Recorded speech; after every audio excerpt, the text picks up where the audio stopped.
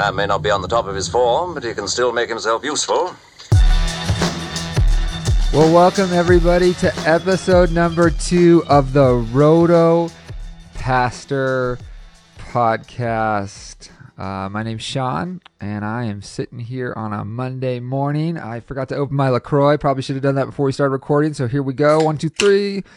I got a LaCroix. I'm sitting here at my desk in my office at the church. I got my Felix Hernandez bobblehead that I just got this weekend from one of our dear, her name is Pastor Bonnie, and she passed away, and we helped clean out her house this weekend, and her kids let me have her Felix Hernandez bobblehead that she had in the living room. So I'm sitting here, LaCroix in hand, a Monday morning, low-key, Felix with me, and excited to talk a little bit of baseball with you.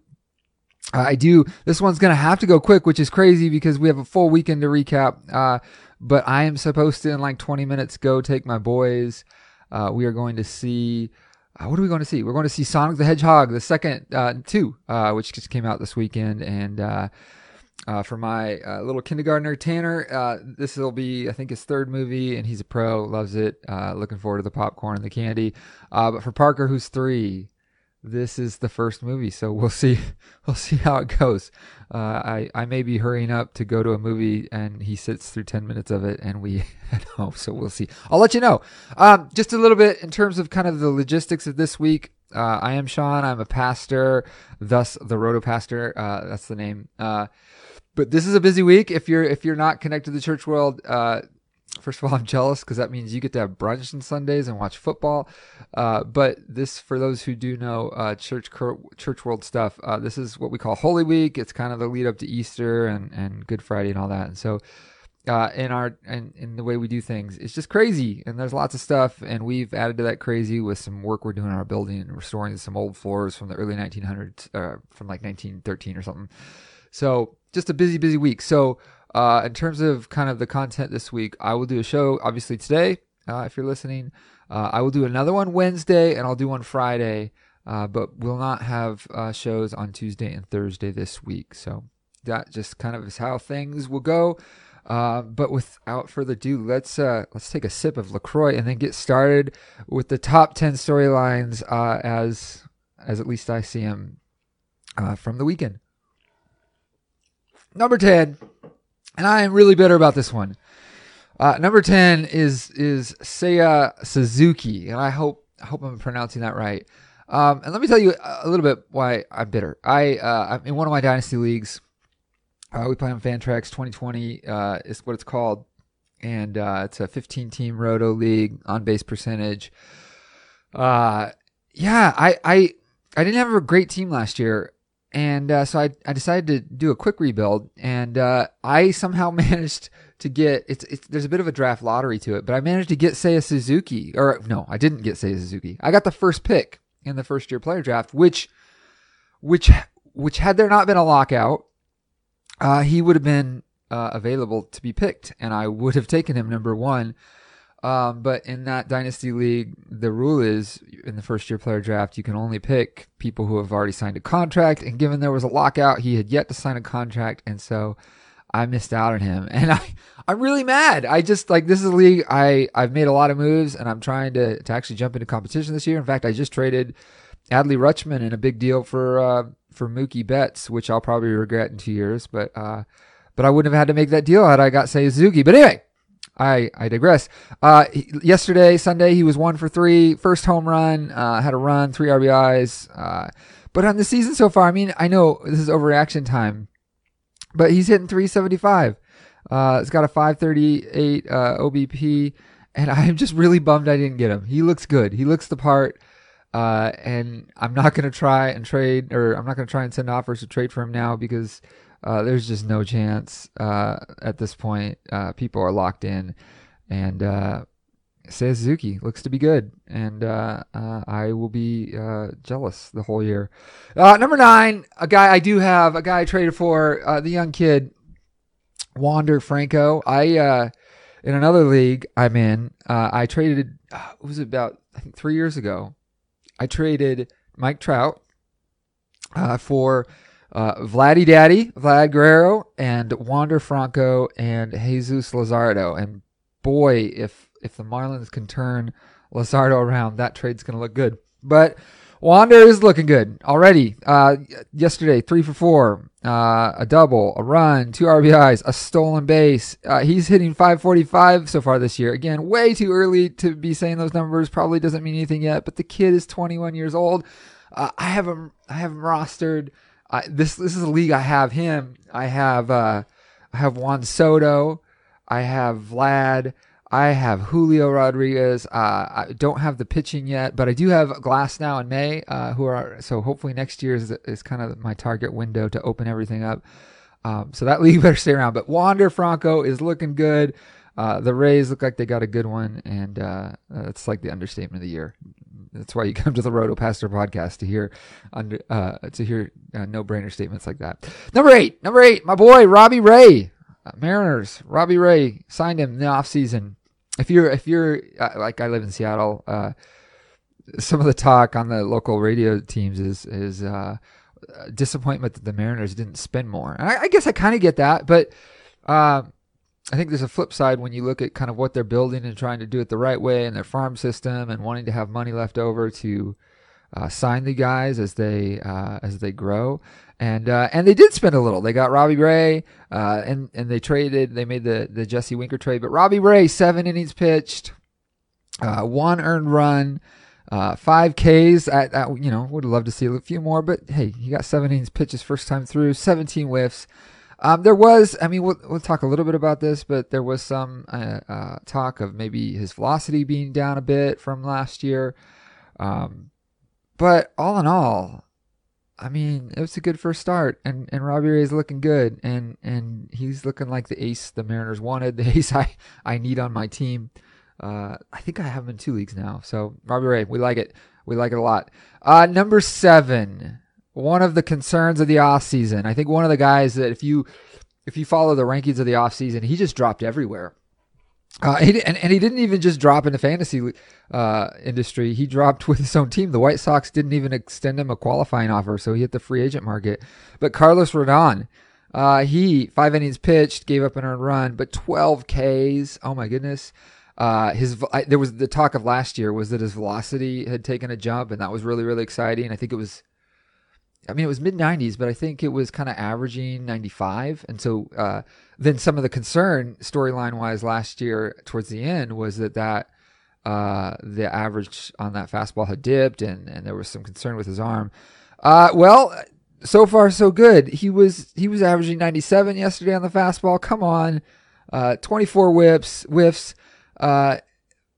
It's crazy. But for those who had the patience to stick with Rodon, I mean, we're 1 start in, but it's looking good. And you got to love that he's with the Giants. I mean, they're doing magic with their pitchers, it would appear. And I'm on it. I don't have him. I'd love to acquire him. If anyone listens to this other than my mom, my grandma so far, and you have Carlos Rodon in a league we play in, and you would like to trade him to me, I would love to get some shares. I'd love to roster him. He's looking really, really, really, really good. Sip of the LaCroix real quick. Number six. How are we doing time? Oh, we got to go quicker. And my iPad only has 9% battery, so we gotta speed this puppy up. You all out there have to listen faster, apparently. Kyle Wright, you got to put him down, right? 26 years old, former prospect that was really thought of. If you go back to like 2018, where Acuna was the top prospect in the Braves organization, there was in prospect lists. Kyle Wright was often the next guy, or it was certainly up there. But he has not looked good. But he certainly looked good this weekend. 6 innings pitched, 0 earned runs, 2 hits, 12 whiffs. I mean, it makes you take a step back, right? I know this is overreaction time. It's the first start of the season, so he could very well blow up and create space for Spencer Strider, or maybe he's finally tapping into some of some of the talk of what he could have been when he came out of Vanderbilt, which for some was like, this could be a near ace, high upside number 2 or something. So it's, I guess, at least worth paying attention to. I know we're in a league. One of my friends, Brian, had him in his minors, which in that league is essentially you can steal people who are in your minors, and he this weekend moved Kyle Wright to his main roster. So we'll see. Kyle Wright, good first start of the season at the very least. Number 5, halfway through, Stephen Kwan on Sunday, 5 for 5. He had 2 doubles. And that's Sunday. On Saturday, he was 2 for 3 with a double. This one I'm mad at because I clearly remember in several first-year player drafts that he was available with late picks, and I remember laughing like, this guy is not a thing. So as I was looking at his stats today, I went back. One of the places I follow a lot is Rich Wilson and Prospect 361. So I went back to look at Rich's. I play in a league with Rich. So I'm going to call him by his first name. Not that he'll ever listen, but if he ever does, Rich wrote this. He said, Kwan, he started showing some power in 2021 after adding loft to his swing. If he can hit for average power with his contact and on-base skills, he could be a full-time regular and answer for Cleveland's center field. He goes on to say last year, after his promotion to AAA in early September, he just kept hitting with power. If this is indeed the new baseline, then his ceiling moves from an extra bat to a potentially a full-time regular. Man, I'm just like, so mad. This is one of those where I should have done my homework more, because he was there to be had, and there's no way I'm getting him now. Stephen Kwan, again, probably, had I had pieces like Stephen Kwan, I wouldn't have had to make that trade with for Betts. But if you got him, you're lucky. Well done. Well played. Number four is Noah Syndergaard. And I don't know whether number 4, if this should be like how we should think about this. Are we feeling good about this one, or are we still nervous? It depends on, I could talk myself into both. His first start, I think it was with the Dodgers. 5 1/3 innings pitched, 0 earned runs so far. That sounded great, right? That's really good. Until you read only 1 K. So everything was getting hit and in play. His velocity was still down, 94, 95. That is not what it used to be, right? And so one of the questions is this just him coming back from Tommy John still? He's a ways removed from that surgery now. Is this just not a really long spring training and the velocity is still coming back? He is throwing the slider, which the talk coming out of the end of last year was that he wasn't allowed to throw the slider, at least for the Mets. So, but is it looking good? There's some conversation around that. I have him in a league. I've sent out some offers even this morning, seeing if I can flip him. So we'll see. I'll let you know about that if I'm able to flip him. I don't want to say where, just in case one of my league mates takes a listen. But who knows? Who knows? It's worth watching.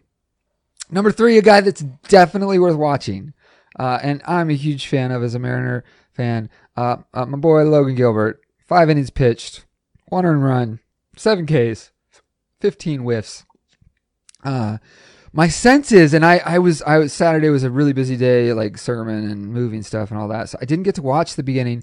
So if I'm wrong, call me out on it. But my sense is he started a bit wild. But they were talking on the broadcast that there was a mound visit, and after the mound visit, he got it dialed in, and it's really good. Really, really good. That fastball especially was looking pretty, and he, this is the talk of is he going to make the jump this year? And boy, for my hometown team, I sure love for this to be the year he makes the jump. It was an interesting little scene after he was done pitching after the 5th inning, where Scott Service was pulling him aside and just seemed to be talking him up, and you gotta love the talent. Gotta love it. He's Logan Gilbert, looking really good. Number 2 left for the top 10, the list. Number 2, Chris Bassett. Just one of those underrated pitchers. He went 6 innings pitched, 0 earned runs, 8 Ks. And man, looking good. And the Mets got to be loving that, especially with the DeGrom news. If they can kind of keep things afloat and get him back, fingers crossed, through the slider 25% of the time, and just looking good, looking the part, and he's been that way. I think, would this be, if he continues, I think this would be year number 3 where he's just kind of been one of those underrated SP pitchers that is going to provide a ton of value for your fantasy team. Number 1, the name that has to be, like, I mean, could any of those be number 1? I don't think so. I think it has to be Byron Buxton. I got a trade offer. What was the trade offer? From a friend, one of my long-term friends. In fact, the guy that originally got me into fantasy baseball prior to the season, he sent me an offer for Buxton, and it was the swing and miss home run guy for the Brewers. I don't even know. I've never rostered him. Just not interested. Low OBP guy, but hits a ton of home runs. That outfielder, you'll probably name him, and I can't think of him. And Cal Quantrill for Buxton, and I had to laugh it off. And but dang, 2 for 5 yesterday, 2 home runs so far, leading the major leagues with 3 home runs on the season.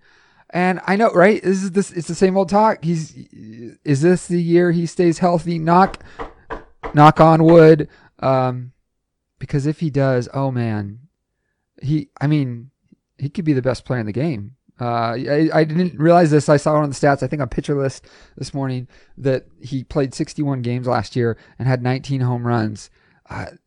Dude's crazy good. And so the question is he going to stay healthy? And for those who have shares, you're saying your Hail Marys. Go to church on Easter and light a candle for Byron Buxton. I know I will be. Quick look at the bullpen. There's just a ton. I mean, on Sunday, I think we got the answer on the Reds closer gig. Art Warren got the save. Which lines up with what we said on the Friday episode that save opportunity that he didn't get was likely because it had not been a save opportunity and became one late in the game. You got your go-to ace closers. Hader got a save. Presley got a save. Interesting note that Diekman in Boston got the save over Barnes. That is worth paying attention to.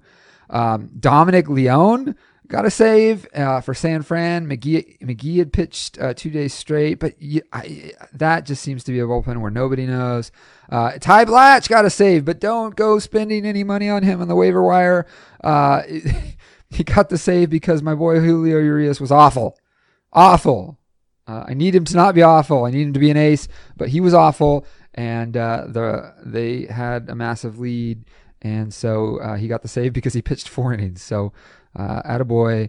That's likely Blatch's last save of the year. On Saturday, Andrew Kittredge got the save, which when I first saw the box score made me really happy. Got him in a couple draft and hold leagues, but a little less happy when I looked into it and saw that he was not the reliever that they brought in to the most kind of high leverage moment of the game. So it's the Rays. We knew it. I knew it. Why should I be surprised?